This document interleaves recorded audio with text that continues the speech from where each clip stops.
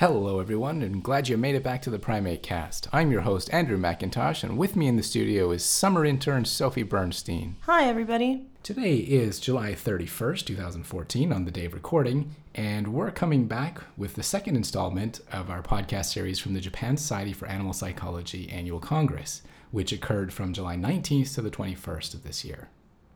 And in this installment, we're going to be looking at non-human animal models of prosociality, in other words, helping others. So the first special symposium that occurred at this Congress was about higher behavioral functions in animals, called Their Mind and Evolution. But basically what this symposium was focusing on was empathic systems, so the idea of prosociality in animal behavior. And the first speaker we're going to hear from is Dr. Ayaka Takimoto. Ayaka is a Japan Society for the Promotion of Science postdoctoral fellow at the University of Tokyo.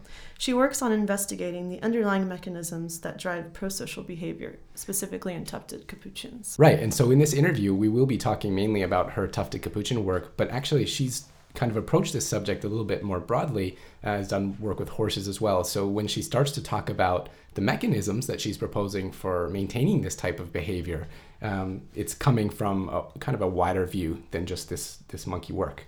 So we started by asking Ayaka to tell us about her overarching goals.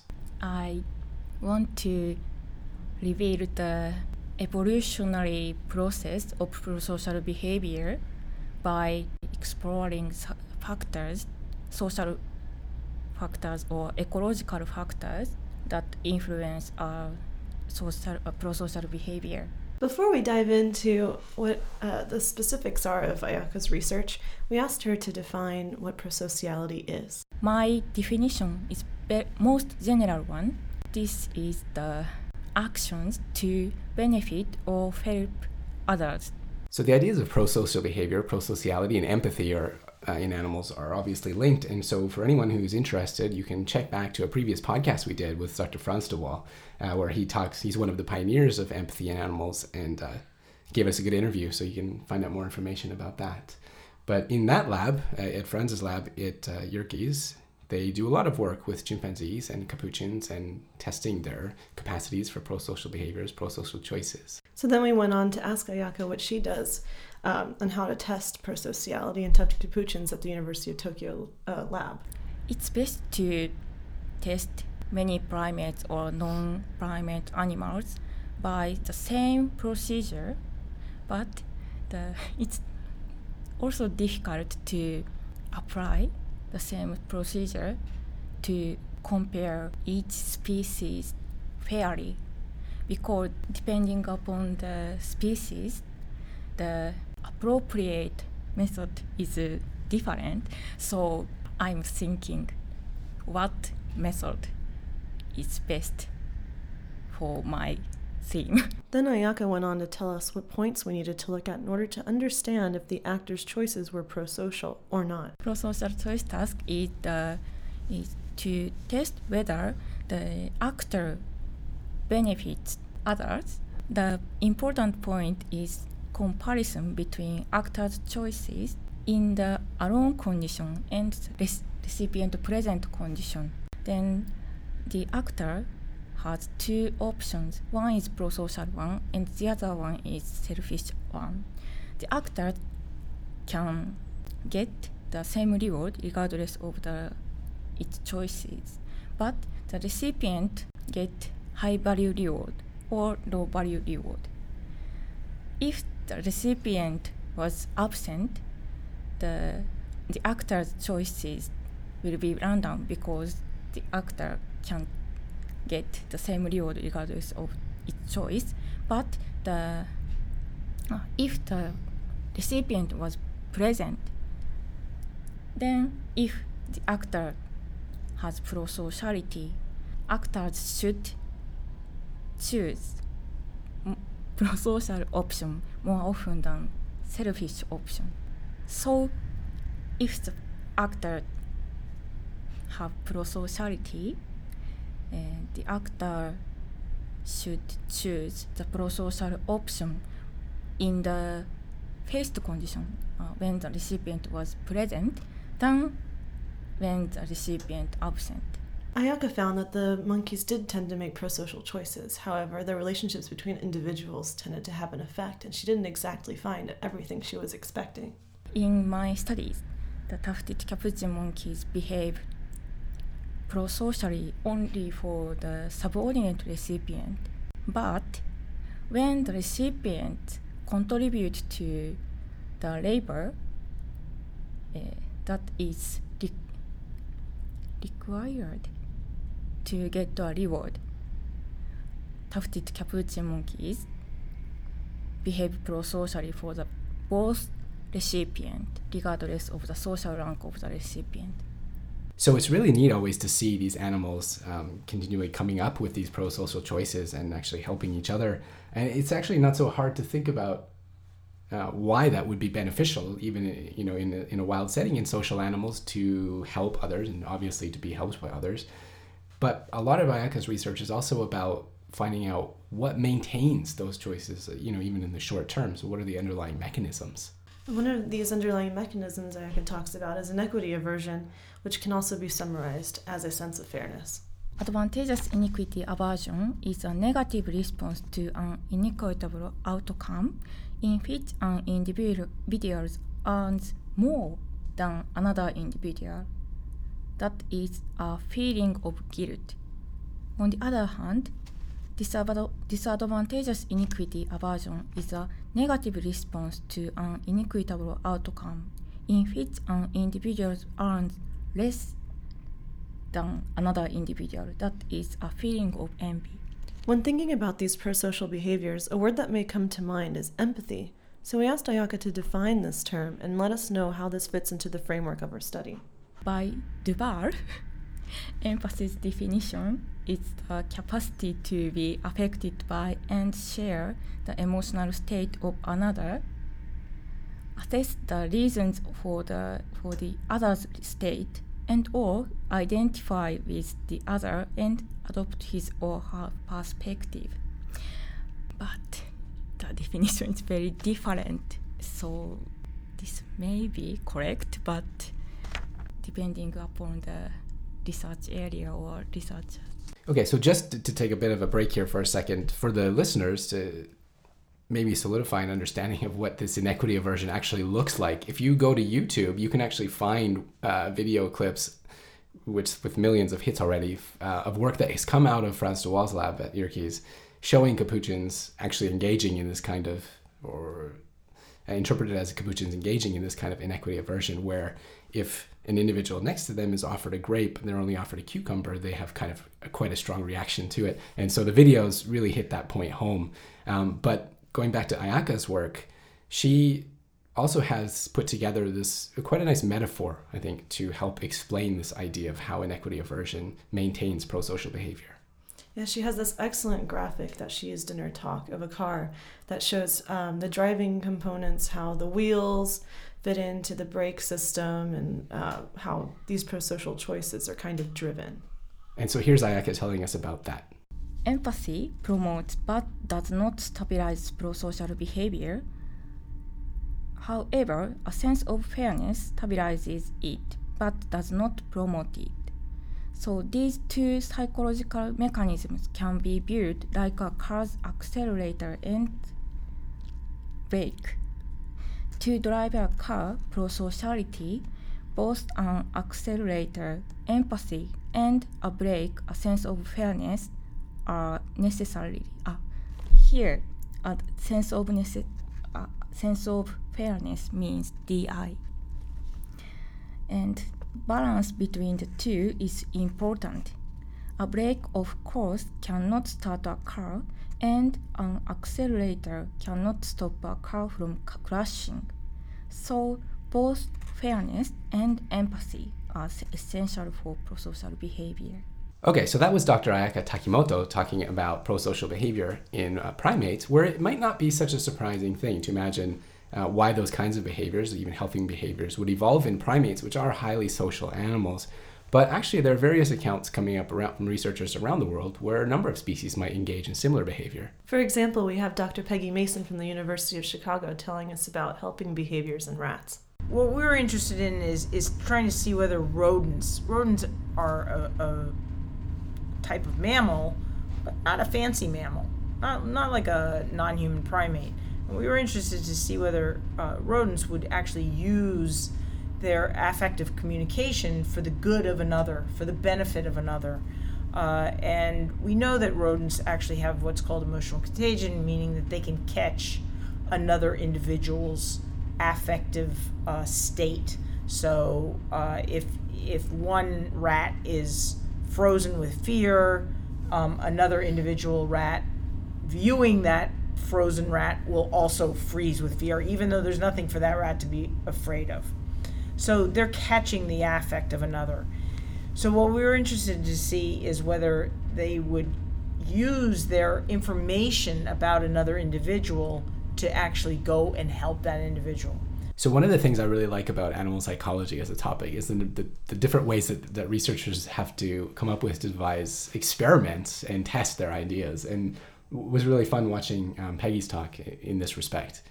Yeah, we have a rats in distress kind of situation. Yeah, so here's Peggy talking about her experimental design. So we set up a paradigm where a rat is put into a plexiglass tube that we call a restrainer, and it's not a restrainer is a little bit of a bad name because it's not terribly restraining. It's not a tight restraint, but nonetheless they can't get themselves out of it.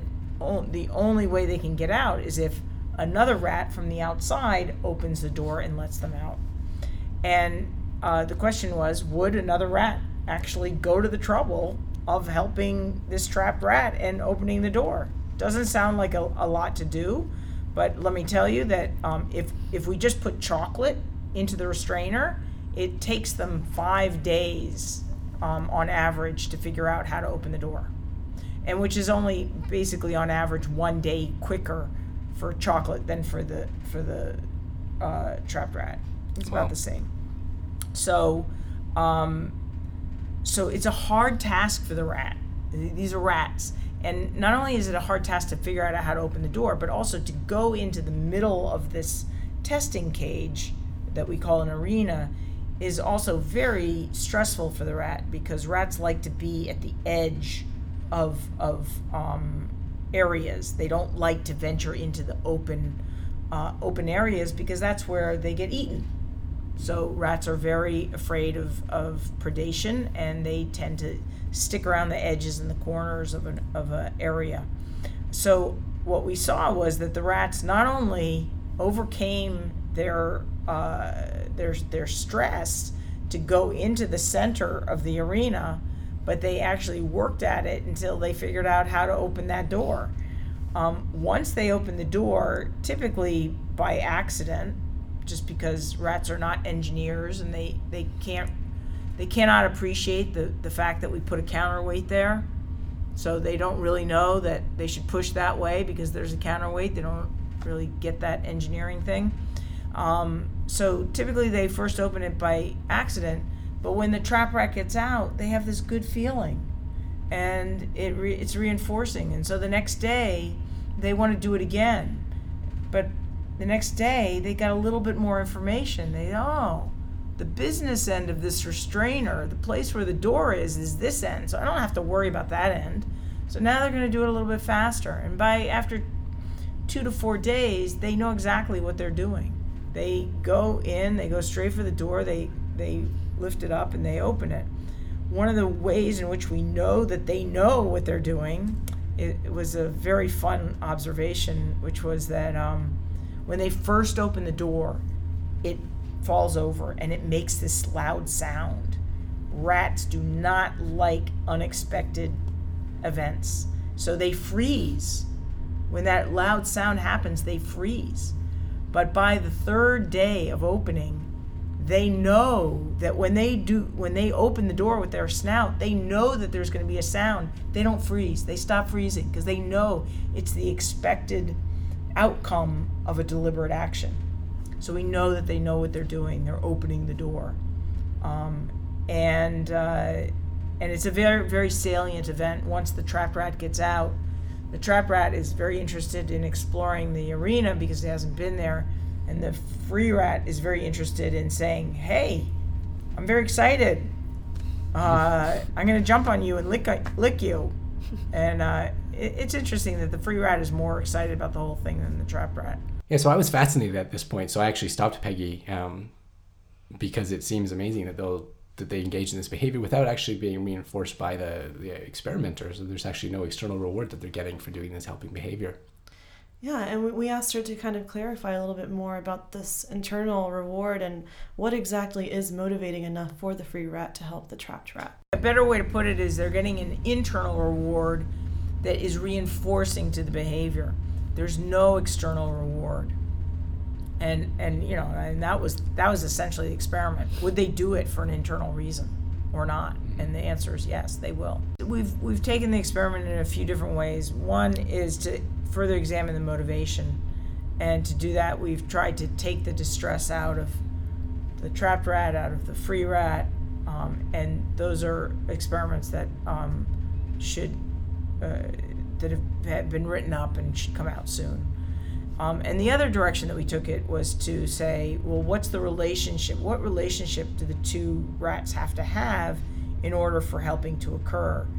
And at the time that we published our work, which was entirely, our initial report was entirely on cage mates, everyone said, well, they won't do it for strangers, because that was the obvious prediction. And so, yeah, I mean, we didn't know, but we decided that we would test. So we did test whether they do it for strangers, and the answer is yes. Rats will open and help strangers just as they help cage mates. And so what that led into was an entire study which demonstrates that what rats have to be, there's no parent role for individual familiarity in rat land. They don't need to know the individual that they're helping, but they do need to know the type that the individual is. So they need to know the type of rat that they're helping. And as long as they're familiar with that type of rat, they'll help any individual from that type. And that's a really exciting result.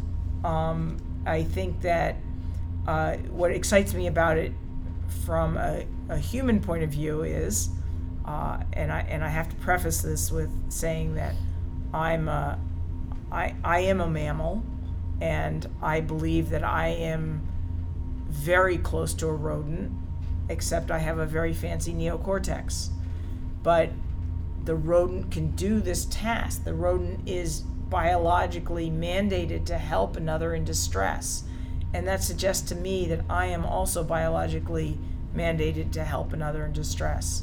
And so what it tells me about the human condition, and it is that we can learn something from biology when we talk about how can we all get along. That it's not just political science, and it's not just economics, and it's not just sociology or psychology. It's biology. Biology should have a seat at the table as to how we all get along with each other. And I can't think of a more important question that faces society today than how do we get along. Now, towards the end of that segment, you heard Peggy talking about how individual familiarity with the trapped rat is not necessary for this emergence of the helping behavior. However, she mentioned that the type of rat is really important. Now, for her, what that means is actually related to the strain of the rat, which she's going to talk about in this next part of her experiment.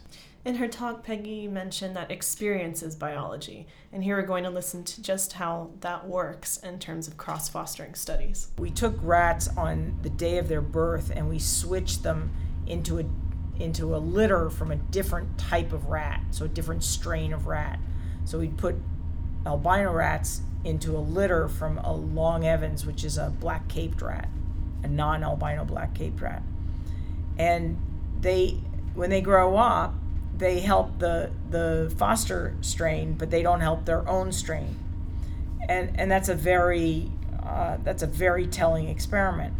But if you notice, they help the foster strain very late. Usually, our animals help they start opening the door around day 3 to 6, These guys didn't start opening the door till day 8 at the earliest. And so there might be a biology piece to that as well, that somehow the prenatal environment is enough to make them feel like there's something not quite right here, or there's some kind of a disconnect. We haven't done those experiments to test that, but that's an obvious guess as to what's going on. The animals that have been cross-fostered are very nervous. They're also significantly more nervous on, say, open field than animals that are not cross-fostered. But again, I think that they're cross-fostered postnatally, but it's not as though the prenatal environment is not an environment. So I would argue that the simplest explanation is simply that they learn something from that prenatal environment that is not in sync with the postnatal environment, and that's what makes the delay. We'd like to thank Dr. Peggy Mason for joining us on the PrimateCast. Yeah, it was really interesting. The last two speakers told us about these helping behaviors or pro-social behaviors in non-human animals. And now we're kind of going to continue along this theme, but instead of looking at direct helping behaviors, we're going to look instead at how animals might perceive interactions, either pro-social or antisocial interactions by humans. So now we're going to be joined by Dr. Jim Anderson of Kyoto University, and he's going to tell us about his work. We were looking at the capuchin monkey's ability to evaluate humans based on the humans' interactions with third parties. And by that I mean interacting with another human as opposed to another monkey. And in one case, we looked at the monkey's evaluations of people who were either being helpful or unhelpful to the other individual who was trying to solve a task. And then later on I looked at how the monkeys evaluated people who were exchanging objects between each other. And in some cases the exchange was fully reciprocated, and in some cases it was an unfair exchange. So somebody refused to exchange. And then we looked at how the monkeys felt about the individuals, and they could express that by accepting an offer of food given by the helpful individual or the unhelpful individual, or the reciprocator or the non-reciprocator. So now we have Dr. Anderson telling us about how he goes about testing this. The task itself, for the helper experiment, one actor, let's call her actor A, would try to open a container to remove a small toy inside. But she was struggling because the lid was closed tightly. So after 5 or 6 seconds of trying and failing to open the container, she would request help from actor B, who had been sitting beside her from the start. And on the days when actor B was helpful, on every trial she would help actor A by co-manipulating the container and holding it stable to allow actor A to open the lid and then remove the toy. On days when actor B was unhelpful, when she received the request from actor A, on every trial she refused to help. She would simply briefly turn away to make a gesture, which means no, I'm not going to help, and then she would just look on while actor A continued to struggle with the task, and ultimately she failed on that task.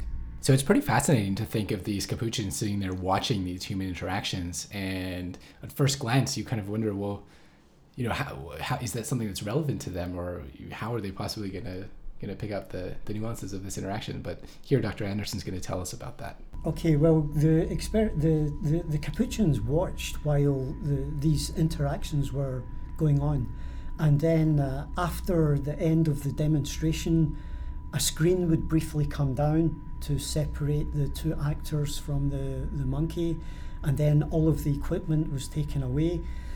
Each actor would then offer a piece of identical food to the monkey. The screen was lifted, and the monkey was faced with the choice of taking a piece of food from one actor or the other. And what we found was that on days when the actor B was always helpful, the monkeys didn't discriminate between the two actors. They took food about 50% of the time from actor B and 50% of the time from the other actor.